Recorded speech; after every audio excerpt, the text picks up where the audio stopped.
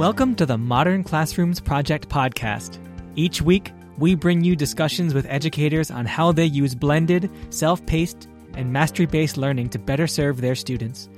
We believe teachers learn best from each other, so this is our way of lifting up the voices of leaders and innovators in our community. This is the Modern Classrooms Project podcast.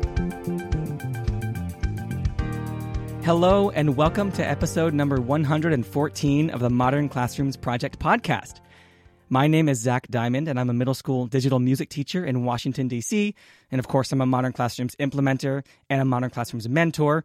And tonight, I am really pleased to be joined by Xiaomin Sun, who is a middle school Chinese teacher at DC International School, which is also the school where I teach. And Xiaomin and I are colleagues, and we've both been at DCI for quite a long time, actually.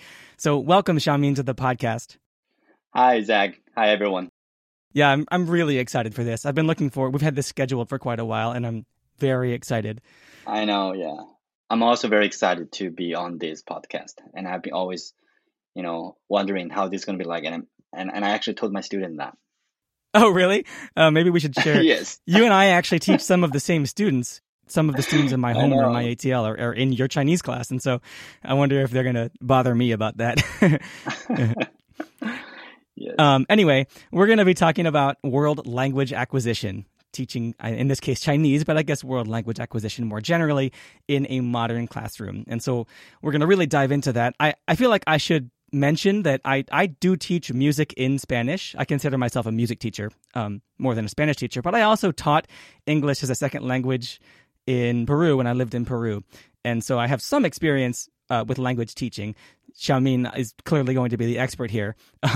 So I just wanted to share that I have a little bit of experience before we move on. But before we dive into the topic, Xiaomin, I know this is your first year with Modern Classrooms, but I'd like for you to tell the listeners just a little bit more about yourself, about who you are, what you teach at DCI, and how you found out about Modern Classrooms and started your MCP journey. Okay, yes. So my name is Xiaomin, and I teach in DC International School. Currently, I teach 2 levels in middle school. I think the first time I heard about Modern Classroom was many years ago. Because at our school, there are many teachers who actually went through the MCP journey. And so they always share something in the email, say, oh, there's a training or there is a summer session, And I saw that, but never really digged into that. But in the pandemic, I think there's one day, one of the principals in the middle school were making a suggestion saying, when you're posting assignment, you should be labeling them as must do, should do, and aspire to do. And I was like, where is this coming from? Because that can solve a lot of, can really help teachers to serve students better in terms of, some high achieving students might need extra challenge, and then the other student sometimes may just get the must do done, right? Then I digged into the email and I think I actually saw one of the emails from you say, I think it was last year, you say they are gonna having a summer session this year, and I signed up for this program and it has been great. That's so great. I remember that back in the Zoom year, the 2020. Yes. Yeah. It was part of a push to sort of reduce the workload on students who were getting very, very, very stressed in that very difficult year. Right. I remember seeing that language come up, and I was like, how cool, because it works in a regular class, like putting aside a pandemic. Modern Classrooms was around before the pandemic, and it was a great idea to classify lessons and take some of the burden off of the students so they can prioritize those must-dos if they know that they're going to be busy or they have something to aspire to, higher level students if they want. And I agree, our school has a lot of Modern Classrooms teachers. When I did the training in person, it was actually at DCI, and it was with about 15 or so other DCI teachers. Many DCI teachers have been on this podcast before, and we do have a very large, DCI MCP community. And so it would make sense for you to sort of find out about it that way. Yeah, and I actually remember there was one anecdote because when Tony Rose was still at DCI, There's one time I was talking to her, and she was saying she was making videos like for class, like until 2 o'clock in the morning or something like that. And I was like, what kind of video was she making? Like until early in the morning. And when I look back, I realized, oh, this is the video she was making. Right. Yeah. All right, well, let's dive in here. Before we start really talking about modern classrooms, I would like for you to describe to me and also to the listeners just a little bit about your class. I know you teach, you said 2 levels of Chinese. I know that they're sort of upper, intermediate, and advanced in middle school. I'd like for you to describe exactly what that entails. I feel like I know very little about sort of the learning curve of Chinese because I speak Spanish, and I know that learning Spanish is, well, I would imagine it to be somewhat simpler for an English speaker just because we use the same alphabet. So I'm curious to hear at the intermediate to advanced levels for middle school, what is it that you're teaching to your students? I mean, is it grammar, vocabulary, pronunciation, or is it more advanced topics? Like, are they starting to do conversational stuff, or are they analyzing texts? I don't know. I mean, I'm really sort of in the dark here, so I would love for you to describe what your class is all about. That's a great question. And actually, we do all of those, vocabulary, grammar, or text, or analysis of the text, right? And so in general, like most of my students that I teach at DCI, they went to immersion elementary school.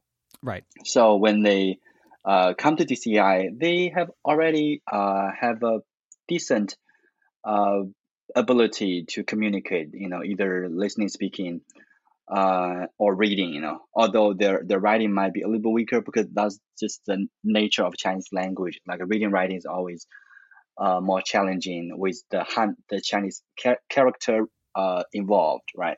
Right. Yeah, and I think it might be fun if I share with you the topic they are learning this year. For example, in my Chinese 3-4, we are actually reading a biography by Michelle Obama. In her biography, The Becoming, but we are reading the one in Chinese. Oh, cool. Because one of the first unit we are learning this year is childhood experience. And in the book, Michelle Obama actually talked a lot about her childhood, growing up in Chicago. So besides learning about the childhood of kids in China, but we also covered this one. And besides that, we study with the vlog interviews that we found on YouTube. We talk about topics like food desert in this country. Sometimes we also, learning through TV shows like for example, what does outside school life look like for children in China, and also how that is similar or different from students at DCI. Yeah. So in general, most of them are pretty advanced topics. If you are talking about language learning, That does sound very advanced. That was more advanced than I was expecting. Yeah. Yeah. But we also, like, as language learning, you always do grammar, vocabulary, pronunciation, right? But it's not as explicit as when you are at the lower level, or when you are just starting the language. Yeah. Yeah, I think that's what I meant. Like if you're, it sounds like you're very much not doing this, but if you're still teaching them the fundamentals of the language, it sounds more like they have the fundamentals and they're actually applying the language now, which is very cool. That's that's a whole book. Like that's. I know. Yeah, but we're not doing the whole book. We're doing a few one chapter. I picked the chapters from the book that really fit into this topic. And kids are really interested. Especially given the demographic in our students, something they can relate to. So it's been pretty fun. Yeah, that's amazing. I'm impressed. I'm impressed with my students, honestly. When I think about them, they're young kids. Like that's quite impressive. And so how has MCP gone for? I mean, I know like I mentioned, we talked about this a little bit at the beginning of the school year. We cross each other in the halls, right? And we talk sometimes on Fridays and things, but tell me about modern classrooms. I mean, how has it gone for you? This is you did it over the summer, you said, so I guess you must have started at the beginning of the year. And I should also mention, I should emphasize, like you said, many teachers at DCI implement parts or all of MCP, and so the students are already familiar with the model. And so, how has that gone for you? Yeah, I think, I have always been interested in, how to, say, not to spread myself too thin in the classroom, but at the same time, being able to meet the needs of each individual student in the classroom, right? Because like, it's always like you only have one teacher, like one human body. Like, no, I'm not a one human body, like one teacher, right? Like adult in the classroom while facing 19, 20 or 20 plus students, right? And I've been wondering how we can do this. And I think there's one ingredient, at least, I mean, there are a lot of amazing things about MCP, but one thing I like is self-paced uh, learning through videos, and how that really free the teacher from a lot of times a little bit repetitive, work. For example, when we are learning the vocabulary, right? If I record a 5-minute video talking about 3 vocabularies, and students can watch the video and learning about the meaning, the pronunciation, and through examples providing and through visuals provided, right? Right. And if you compare that to a non-MCP approach in the past, will be the teachers might be making a Google slide and lecture in front of the whole class like for 5 times. If that teacher is teaching the same level of class, right? Yeah, you mean like in the day, like you teach it 5 times in a day, right? Right. Like say if I'm teaching Chinese 4, and I have 5 classes, and if we are doing this 5 times for the teachers, right? Right. The teachers are literally instructing that for 5 times, and there are really a lot of things going on in the classroom when you are doing the instruction. It's not only say the teacher's doing the instruction, everyone is listening, or everyone is ready to listen, right? Or everyone is on the same pace, because that's not realistic. And exactly. By integrating this self-paced video and with comprehension check questions embedded, I think it really first free the teachers, and secondly give students the choice to self-pace their work, and it also improved in my personally, I feel it really improved my relationship with my students.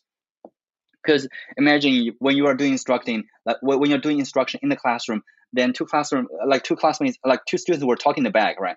You're like, you are really interrupting the class, and there might be some tension over there. But when you are doing that through video, you are actually being able to check in with each and every student when they are doing the learning, and the approach you are adopting is not like I'm teaching you, is like I'm facilitating, but I'm also checking in to see where you are and how I can support you. And it's not say I will support you, it's I'm able to support you at that moment in the classroom, and that kind of switch is really helpful for the teachers and also for the students. Yeah, I mean, that's just so great to hear. Like, you're speaking the modern classroom's language, right? Like, that's it. That's totally it. That's what we feel. That's the great thing about modern classrooms. It's like, I don't know. How many times have I said this? It frees up the teacher, Mm-hmm. It lets you be a different kind of person as the teacher, because you're not having that sort of conflict with those 2 students in the back you were talking about, they're not interrupting you. They're just doing their thing. They might need a check-in from you to be able to get back on track, or maybe they're having an important discussion about something, Right. Mm-hmm. They're not interrupting anything, though, and so you don't have to deal with that as if it were like a catastrophic event in your lecture that's tearing everything apart. I love that. I'm so happy to hear that. I'm so happy for you. That's so fantastic. Thank you. Yes. I'm going to ask you more about those videos later, because I feel like in the context of language development, you made a lot of interesting specific points about the videos, like teaching vocabulary in a very multimodal way. So I'm going to ask you more about that in a little bit. But my next question for you was about self-pacing, and I love that you kind of transitioned right into it, actually. So I think about language development, I think of a very personal level of assessment.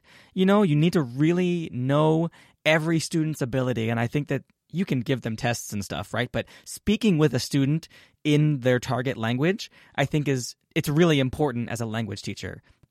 I'm curious how self-pacing has, apart from that relationship building, apart from that sort of like checking in as needed with students and giving them the support they need, how has self-pacing allowed you to get to know your students' language development differently?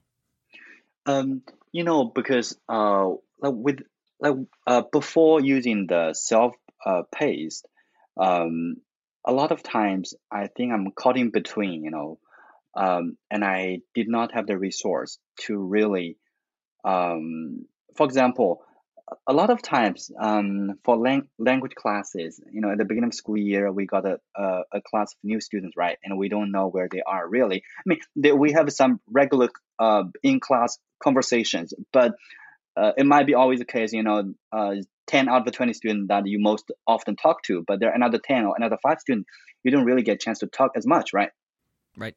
And in language is when you don't talk, you don't really know their speaking level, where they are, right? Right. And I think the MCP provide me an opportunity to really talk to each student. And by talking to each of them, I get a better understanding of where they are, and I'll also get a better understanding of the motivation or the lack of motivation behind the learning, and how I can adapt to that and how I can support that student, in a holistic manner. Yeah. I mean, I'm thinking back to when I taught English to Spanish-speaking Peruvian students at a university, and I would they would have tests, and I would get their tests back, and sometimes there would be a student who was kind of quiet, and they would do pretty well on their tests. And then one day I would have the chance to go and sit down with them and speak to them in English and realize their English was not at the level that I thought it was. Mm-hmm. They couldn't have a conversation with me, but they were doing well on these tests. And I guess reading and writing are important parts of language development, but there's something about speaking that just feels like you have to have some level of fluency to understand me, like the listening aspect when I'm speaking to you in English, and you have to be able to articulate ideas in English to be able to talk back and have a conversation with me, And so those students who are performing well on tests, mm-hmm.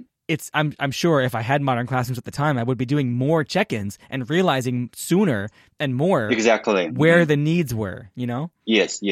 Totally agree with what you shared. Yeah, because this year, because normally in language class we do, in our school we do a early diagnosis, and I remember in the past few years, I did not get the diagnosis probably until 4th or 5th week into the school year.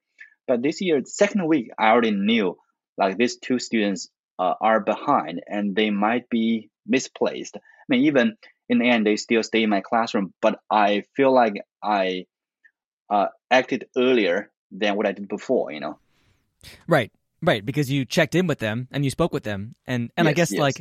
I assume you're talking about the STEM test that they take, right? Because STEM test does not really come at DCI does not really kick in until I would say September-ish, right? End of September. Yeah, but I feel like this year I was able to identify them at probably the first 2 weeks, So that really helped me in that sense. I shared that with my supervisor, saying, this is what I observed. And let me tell you one thing, there was one day I had I think it's my first formal observation of school year, So they came in and everyone was doing their work, and I was literally checking with every student, and I feel like they were bored and they left. Because the instruction is on the board, right? I have the public facing tracker and also the expectation on the board projected. And for a moment, I feel like they were puzzled, this Song Lao Shi, he was not teaching, and what is going on, right? But you can tell every kid is busy and they are on their task. Yeah. Observations are often very successful for me in that same sense, because it's I'm not really, you're right. I guess I'm putting my fingers and making quotes, right? It's I'm not teaching, but they're learning. Like the observer would always walk up to the kids and ask what they were doing, and the kids would know exactly what to say. They would say, "Oh, I'm on lesson 4 of this project. I'm working on this particular step of the project. I'm making my drum beat or whatever, and I have to put the notes on this thing and this thing." And it's like they describe exactly what they have to do, and the observers are like, "Wow, okay." Yes, I know, right? And so I guess as a follow-up question, I'm curious, when you do those check-ins with students that you're able to do because they're self-pacing, how do you intervene? Like when you find those students who are maybe their diagnostic doesn't show how behind they are in terms of their speaking or something like that. How do you address that? How do you intervene and maybe remediate that? To me, if a student, I think language probably is a little bit different from the other subject in the sense, if a kid is not performing in speaking, like in my case, a lot of times is the kids just lost, motivation in language learning, and so always for me the approach is really get to know the student, to see like what their interests are as a person, and that's always my first step, and also communicate with the family, regularly about what that student is doing, or what he or she is achieving in the classroom, and I think that actually helps to build a very healthy relationship with the learner, and from there, I think I have a foundation of of push the student to do better in the classroom, and have a high expectation for the student, because I have one student specifically, because I had his sister before. So when I first had him in class this year, like a new student, they always are kind of avoiding, and not really showing interest. It's not really they are not interested. It's like that's their way of approaching things when they're totally new, right, at that age. And so I got the chance to sit down with him and to understand, what's going on. For example, how his past learning experience has been like, and also in his personal opinion, what is the relationship between him and the language learning or Chinese language learning. Like how Chinese to him, like how that sounds like and how that feels like. And I can see some of their frustrations. And I think that really helped me to get everything started. And and also I think a lot of students they need to feel they are seen. Yes, they need to feel they are seen in the classroom by the teachers, by their peers. And in the traditional classroom, because you don't have this kind of like a time from the teachers where you get to check in with every student, right? But by talking to every student, I think they are getting their voice heard. They are making themselves visible, right, in the classroom. And I think that's a very important part in learning, just in general, or in anything, any kind of community, right? Right. Yes. I mean, I love that. I feel like they have to feel seen, and I also feel like when they know that you will put their humanity before today's lesson, yes, and listen to them. Yes. Because it's like, yeah, okay. The reality is you're in a Chinese class, you have to learn Chinese here, right? And by the end of the year, you will have grown and you'll have learned more Chinese than you already knew before. But on the other hand, like on a particular day, if they're not feeling it that day and you try and force them, that will drive them away, Yeah, I know. Yeah, exactly. Mm-hmm. Yeah, and so I just love that. I mean, I love that. It comes down to relationships. It always does, and it always should. So that's fantastic. So I want to ask you another question sort of relating to a very large structural component of a modern classroom, apart from self-pacing. The first one was self-pacing. And the second one I want to ask you about is revision. When I think about language learning, and you actually, in your response before, you use the word performance, their spoken performance. And I think that in some ways, language learning is similar to music learning in that it is a performance, whether it's a scripted performance or an improvised performance.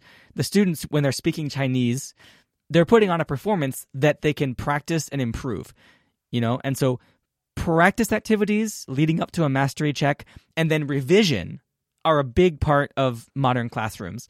And I'd like to hear you sort of speak to that. Like, how has modern classrooms as a structure allowed you to, or, even before modern classrooms, how did you sort of nurture that as a practice? Like, it's not like you speak the sentence in Chinese and then you are done and that's your grade forever. You develop, you improve, and you can even improve the same exact sentence by pronouncing it better or something along those lines. Can you talk a little bit about that?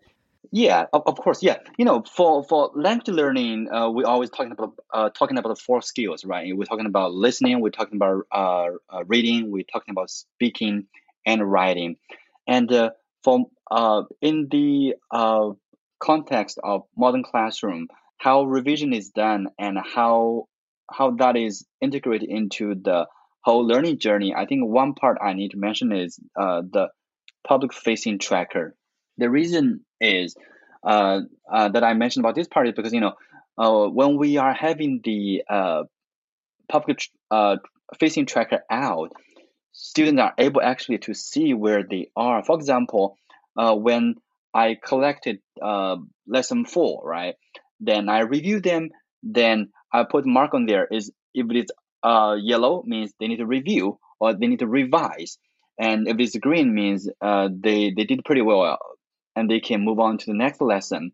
And by showing that, actually, we are encouraging students to take initiative, like to revise or ask for detailed feedback.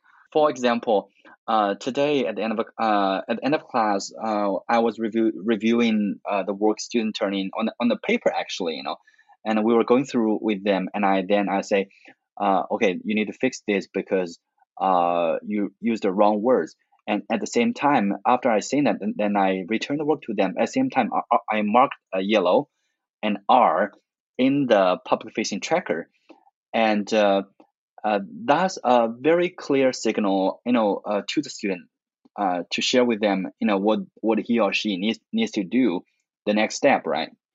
Because like what you said, language learning, a lot of times I have one analogy that I stole from another teacher years ago. I think in many aspects, how to say, language learning is like training in sports, right? Training in as a basketball player, training as a football player, right? There are a lot of drills you have to do, in like when you do in baseball, and there are also a lot of drills you need to do in language learning. But when you say, can I don't do drills and skip to test or just skip to performance? Yeah, you might be lucky and be successful, but uh, it's not guaranteed, right? And if you want to improve, you always need this kind of practice to do better. Yeah. What happens then when a student gets that yellow mark? Like, I love what you said. Like, it makes them want to seek feedback because they actually want to get the check, right? They want to get the green. So like, Yeah. it motivates them to seek feedback from you, which is great. And so it actually like motivates them to grow and learn as Chinese speakers. What happens then? Like, do they come and check in with you? Do you work with them to fix the answer? What happens then? Because depend on how that task is completed. For example, if the task is complete on paper, right? So they literally bring the paper to me for me to check, and sometimes I just circle the answer and I talk to them, say you need to fix this one because why? Oh, because reason 1, 2, 3, right? And then I make a mark R in the public facing tracker. Then they go back with their paper to fix it. And when the work is done, say electronically, for example, when we are doing a listening practice in Edpuzzle, right? When there's a lot of checking questions, they are actually able to see what they get, whether they get it right or wrong, and if they got wrong, what the right answer is for that question. If that makes sense to you. Yeah, no, it does. It does. Art, do you have any examples of that where it's a spoken assignment and like you want to help them develop their pronunciation or something like that? Yeah, I think speaking is more challenging in this context because the nature of speaking is once it's spoken, is gone, right? Right. And there's not I mean, there is a record, but uh, to be able to really use that record, it takes a lot of resource and time. And unfortunately, Yeah, I don't think at this moment I have that much resources. But like what I normally do is, for example, in any, especially in assessment, we have rubric, right? So whenever when that speaking is done, for example, is a presentational mode, which means they are talking, they are not engaging conversation with the other people, right? So one example is in the first unit, uh, uh, one of our classes were exploring the perspectives people are looking at them, how their friends, how their family, and how themselves looking at themselves, the perspective, and I was able to listen to all of the video they recorded. Then while I listened to their video, I was taking notes, uh, basically listing all the vocab they used, especially the one that I want them to use, and the structure they used, and I returned the feedback to them. And some of the kids were saying, "Oh, Song 老师, I feel like I can do better." Yes, you can do better. Then they look at the feedback and do this same speaking second time, and you can always see the improvement that they made in the second video or in the second performance. Yeah, in that situation. Yeah. Okay. Yeah, that's sort of what I meant by that performance aspect of it, right? Like the first time, if you're, as in music, if you're trying to learn a difficult passage on the piano or violin or something, the first time you do it is not going to be as good. But you find the notes that were squeaky, or you find the notes that you missed on the piano, and you fix the mistakes, and you gradually improve that way. Yes, yeah. And like I liked how you said that you say it once and then it's gone. In some ways, it makes it harder to assess unless you record it. But in other ways, it's an opportunity for the students. Like, okay, you messed up. It's over now. That's in the past. It's over. It's gone. We won't hear that again. And so you can try again. You can try again and again and again and again, because it's just a sentence. You can say it as many times as you want, right? Yeah, you can really do like a lot of practice and improve that way. That's awesome. I love that. Cool. So we're going to take a quick break. And then when we come back from the break, I want to ask you, Xiaomin, a little bit more sort of specifics about your modern classroom and how you use modern classrooms to teach language. Awesome. Hey listeners, it's Tony Rose here with some announcements and reminders. If you and or your teacher bestie are interested in the virtual mentorship program, we do have scholarships available. Make sure to check out modernclassrooms.org/scholarships. We have regional scholarships available for educators in Baltimore City, New York City, D.C., Chicago, Tulsa County, and the Twin Cities that include full tuition, a year of implementation support, and a $500 stipend for finishing the program. We are continuing our scholarship across the state of Indiana, which includes implementation support and 30 PGPs. Any educator in the state can enroll right now at modernclassrooms.org/Indiana. We also have partnerships with districts across the country who are paying for educators to go through our training. As for professional learning, make sure to check out our webinars page on modernclassrooms.org/webinars. And to connect with our community, join our Twitter chat on the first Wednesday of the month and our virtual meetup on the second Wednesday of the month. Both are at 7 p.m. Eastern Time, and we hope to connect with you outside of our podcast. Hey there, listeners. I'm really happy to report that we have a love note from a listener for you. We actually have a couple of these in the queue, so I'm going to be dropping them into upcoming episodes. This one is from Doris Moore, who is an AP Language and Lit teacher. And I'm really happy to have a love note from an AP Language and Lit teacher because we get a lot of questions from AP teachers, and so it's great to hear that it's going so well for Doris. Hi, I'm Doris Moore, an AP Lit and Lang teacher in Florida. I love the way Modern Classroom Project enables me to truly focus my instruction, and it gives me valuable time to work with my students individually. Because I can spend more time with them, I feel more knowledgeable about my students' capabilities now in the middle of our first quarter than I ever have before.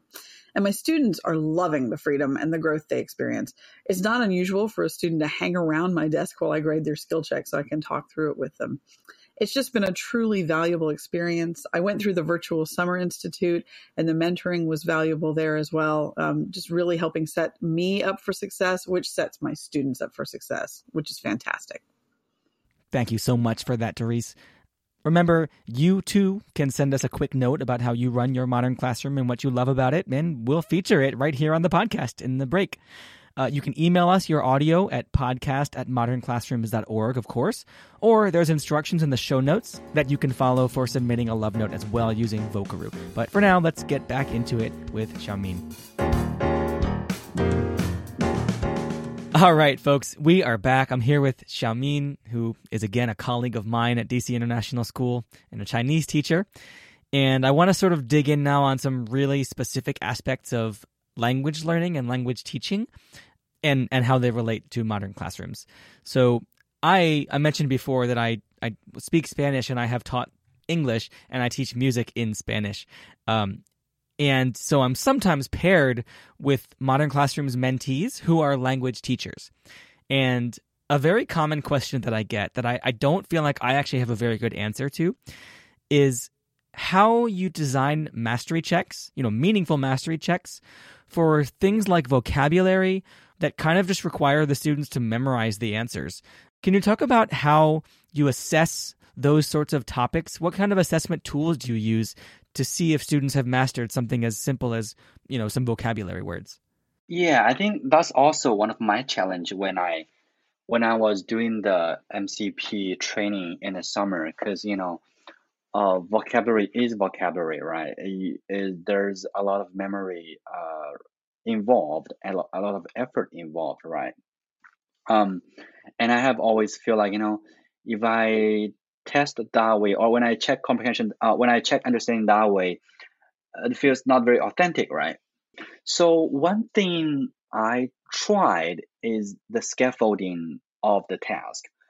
I'm not sure whether that's the right term for that, but let me give you one example. I think it's because of the level of my students, we are not doing vocabulary like we write the words. I mean, we still do write, right? But I present in this way. I present the word, the pronunciation, the definition, and the part of speech, like if it is a verb, adjective, and then I provide an example. But the example is not completed. For one example, the word we are learning is narrow, right? And the example sentence I provide is, the DCI hallway is very narrow, so, and I leave that empty. Oh. I leave that empty. So that kind of, give them an opportunity to, and I also have one picture in the slide, right? Then actually every student have their own answers, right? And they are speaking and they are listening to other people sharing of their sentence. For example, there are different sentences coming out from my students' mouth.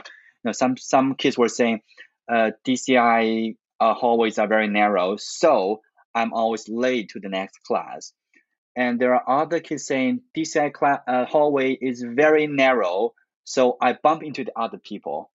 Yeah, I love this. That's awesome.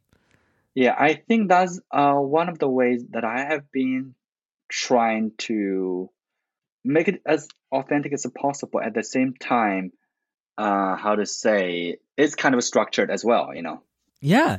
No, I love it. It is completely authentic. It's like you and I, we were talking before we started recording and during the break about our kids. We both have young kids, and it's like kids learn words that way. They don't learn them by being told what they mean. They learn them by hearing grown-ups say them, and they start trying them out. And it's like learning it by using it. And I love that the students get to formulate an idea of their own. There's not a single right answer.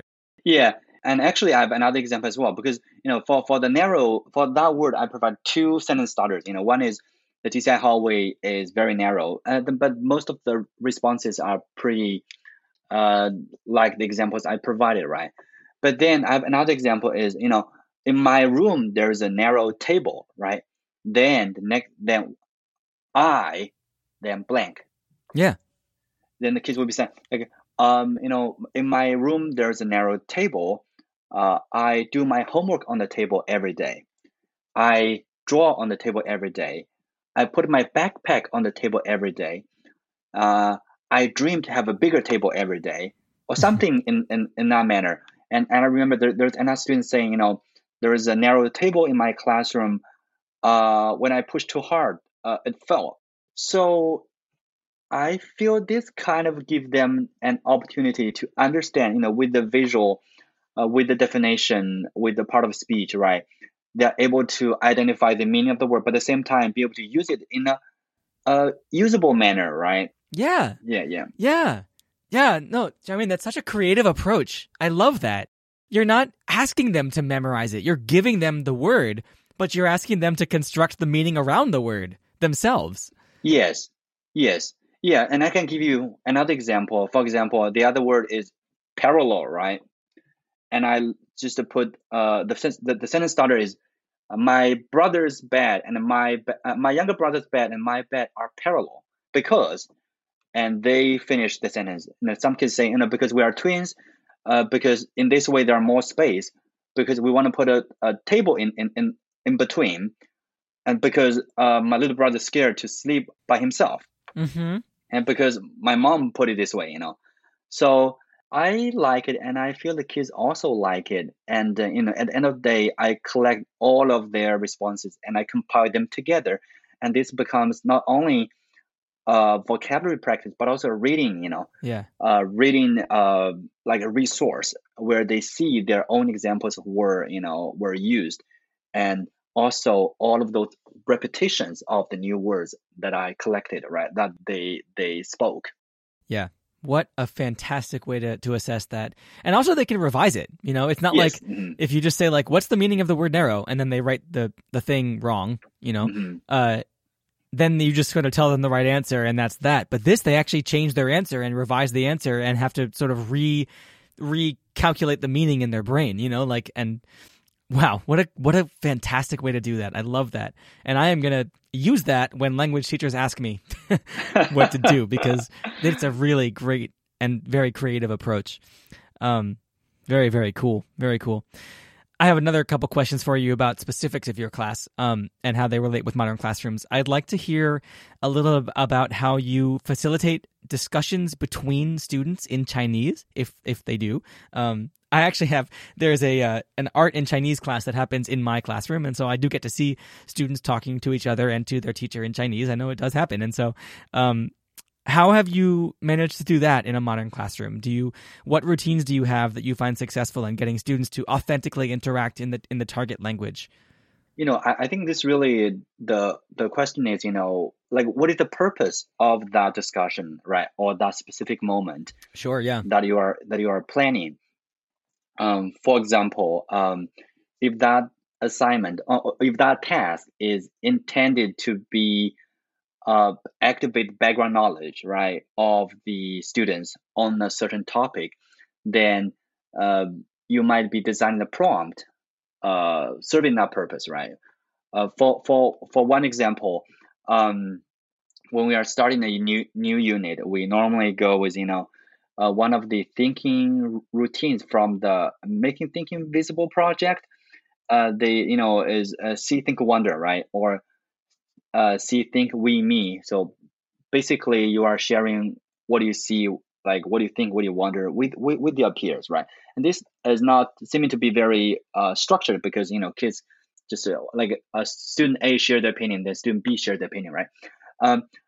However, if this activity is intended to review or for the student to use the words or structure they learned, then you can rework this prompt into something like use 3 sentences to describe this picture, and when you're describing, you are using at least 2 advanced structures that we learned, and when the other student is talking, try to come up with a question to ask that student who shared.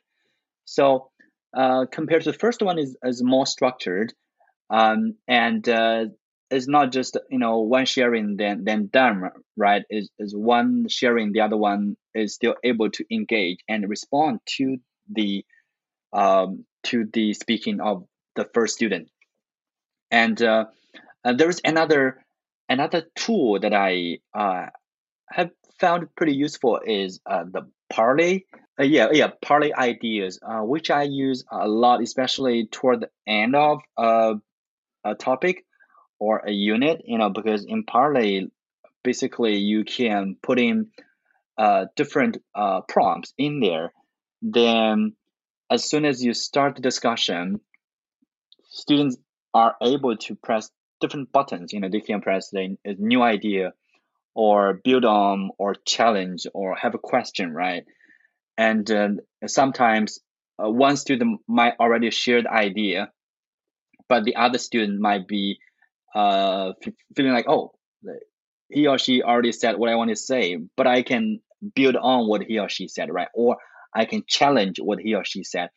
And in partly, the other interesting part is, the system is able to how to say, record all of the activities that the student did during the session.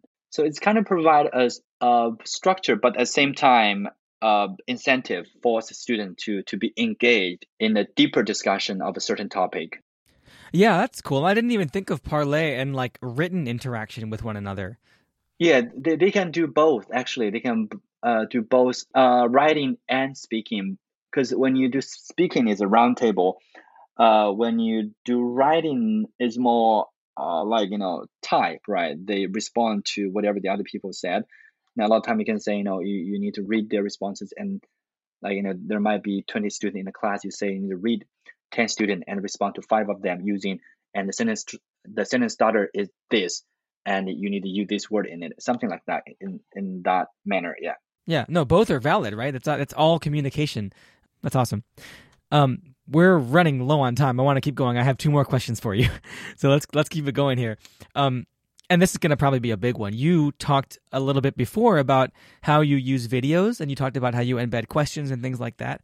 And I'd like to hear more about that. It was actually really interesting to me what you said. Teaching vocabulary through video, you can teach pronunciation, you can show them pictures, you have to show them the character in Chinese that they need to use for the word, and all that. And I would imagine video is also really great for other aspects of language learning, like pronunciation. So tell me more about how you've used video and those videos that you're hopefully not staying up until 2 a.m. I'm not doing 2 a.m. videos anymore. Anymore. Yeah.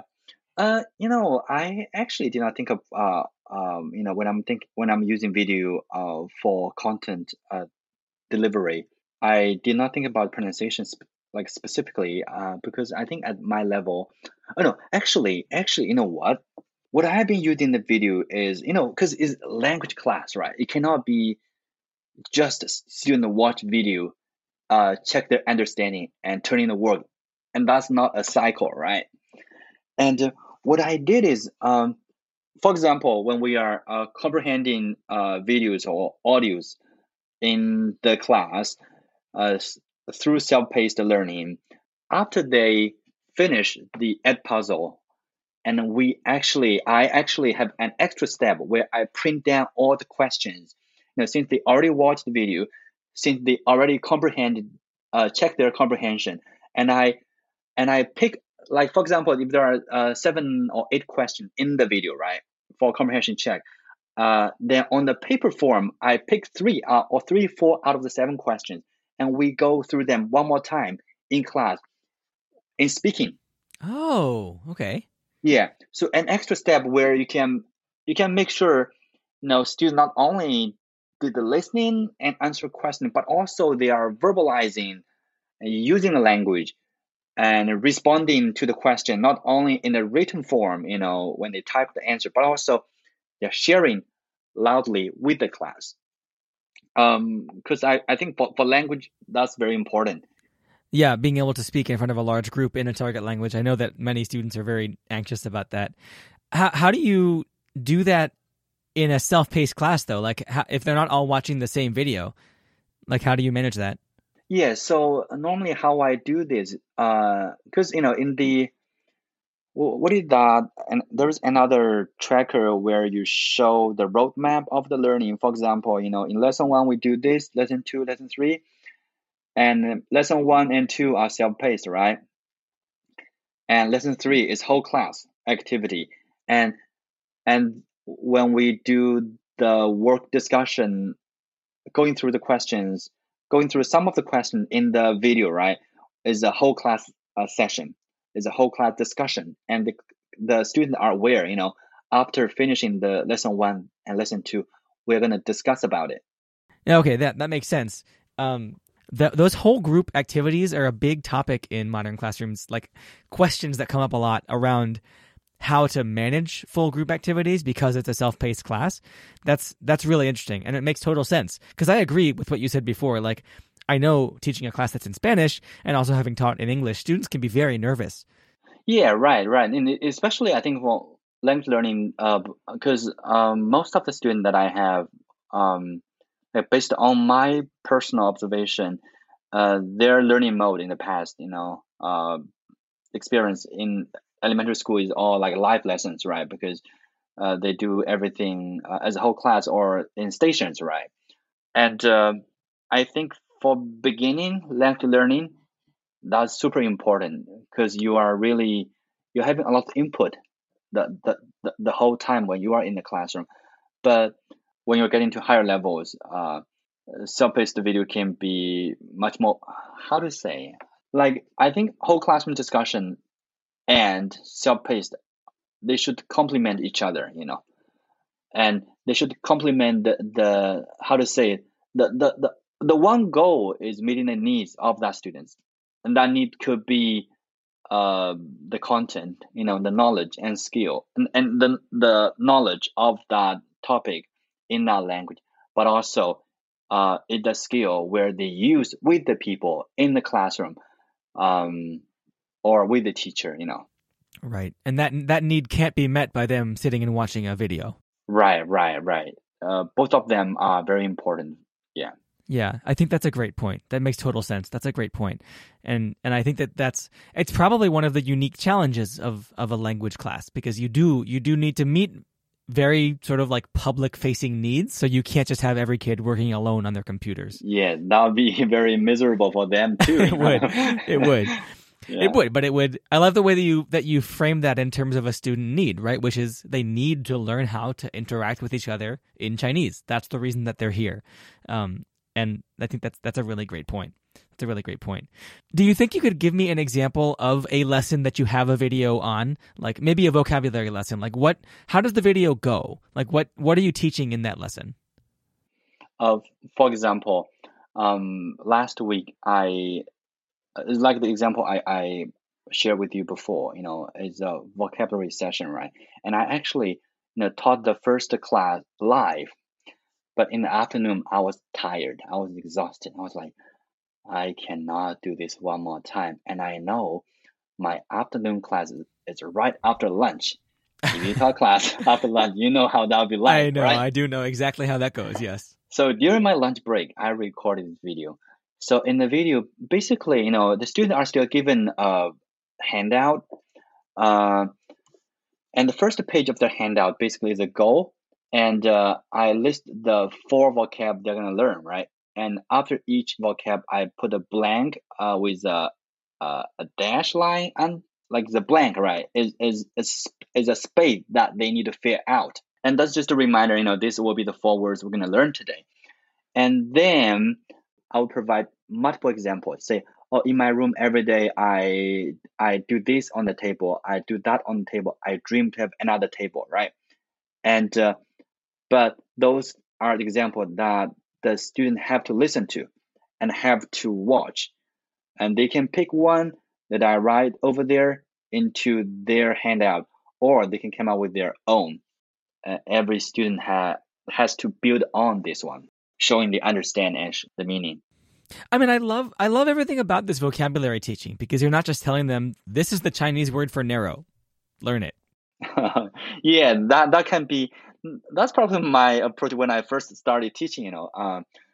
But later I feel like vocabulary teaching can also be fun as well, and the kids actually like this kind of activity. Yeah, because that's how we learn language. Like I was saying, I see this with my own kids. Like they hear a word and they just try the word out. They're not scared they're going to use it wrong, and then I might have to correct them, or teach them the right word to use in that case. But yeah, it's like they construct the meaning themselves. Yes.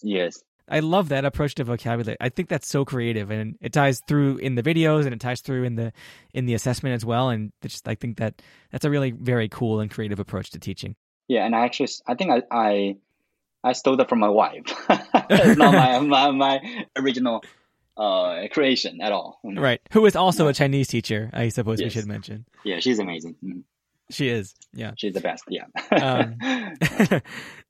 Okay. So I do want to keep asking you questions about this for the whole night, but I know that we have to go.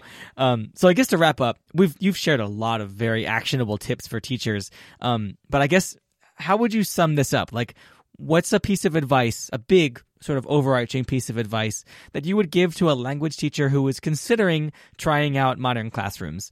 I know that you've talked about some very specific like issues that language classes present to teachers, and particularly with regard to a self-paced model, a video-based model. So what would be your like big key piece of advice for a language teacher who is curious about modern classrooms? I think from just speaking from a language teacher's perspective, although a language teacher facing different kind of challenge in implementing MCP, but in general is you need to get started first. Like, it's okay, just even you are not perfect, and also you don't have to be perfect, and no one is perfect, right? And there's nothing as this is the best example in implementing MCP, right? And I would think more from the perspective of how I can better serve the needs of my students, like their exact need, but at the same time, do not spread myself too thin. I love that, and I think I loved what you said before about how you taught your morning classes and then you were feeling tired, so you just whipped together a video really quick during your lunch break. Yeah. That's like the epitome of not trying to be perfect, you know? I'm sure that it went great because you had the experience of teaching it in the morning. You knew what the questions were. You knew exactly what you wanted to say. And so the video worked perfectly for what it was intended for, which was communicating that lesson. Yeah. So that you could go and meet those needs of each individual student, which is not the same for every student. They're all different. And so putting those student needs first and approaching them and using the video to make copies of yourself so you're not spreading yourself too thin in terms of teaching, but you are available to check in with students where they need it, build relationships, and meet their needs. Right, yes. Yeah, well, that is a fantastic advice. I think that you're right. It doesn't only apply to language teachers. I think that all modern classrooms, curious teachers could give that a try. Just try it out. The worst that could happen is you go back to teaching the way you're used to, and which you probably will not. Yeah, exactly right. I know I never will. So there you go. Well, Xiaomin, this has just been fantastic. Thank you so much. And I love having a sort of a different glimpse into your class. I say this because we have, we work together, and like I said, some of my homeroom students are in your class, and so I can actually I can sort of just, I feel like I have a different perspective on them too, and what they're doing in language class. So thank you so much for joining me tonight. Thank you for having me. Of course. Listeners, remember, you can always email us at podcast@modernclassrooms.org, and you can find the show notes for this episode at podcast.modernclassrooms.org/114. We'll have this episode's recap and transcript uploaded to the Modern Classrooms blog on Friday, so be sure to check there or check back in the show notes for this episode if you'd like to access those. But otherwise, thank you all for listening. Have a great week, and we'll be back next Sunday. Bye. Thank you so much for listening. You can find links to topics and tools we discussed in our show notes for this episode. And remember, you can learn more about our work at www.modernclassrooms.org, and you can learn the essentials of our model through our free course at learn.modernclassrooms.org. You can follow us on Twitter, Facebook, and Instagram at ModernClassProj, that's Proj. We are so appreciative of all you do for students and schools. Have a great week, and we'll be back next Sunday with another episode of the Modern Classrooms Project podcast.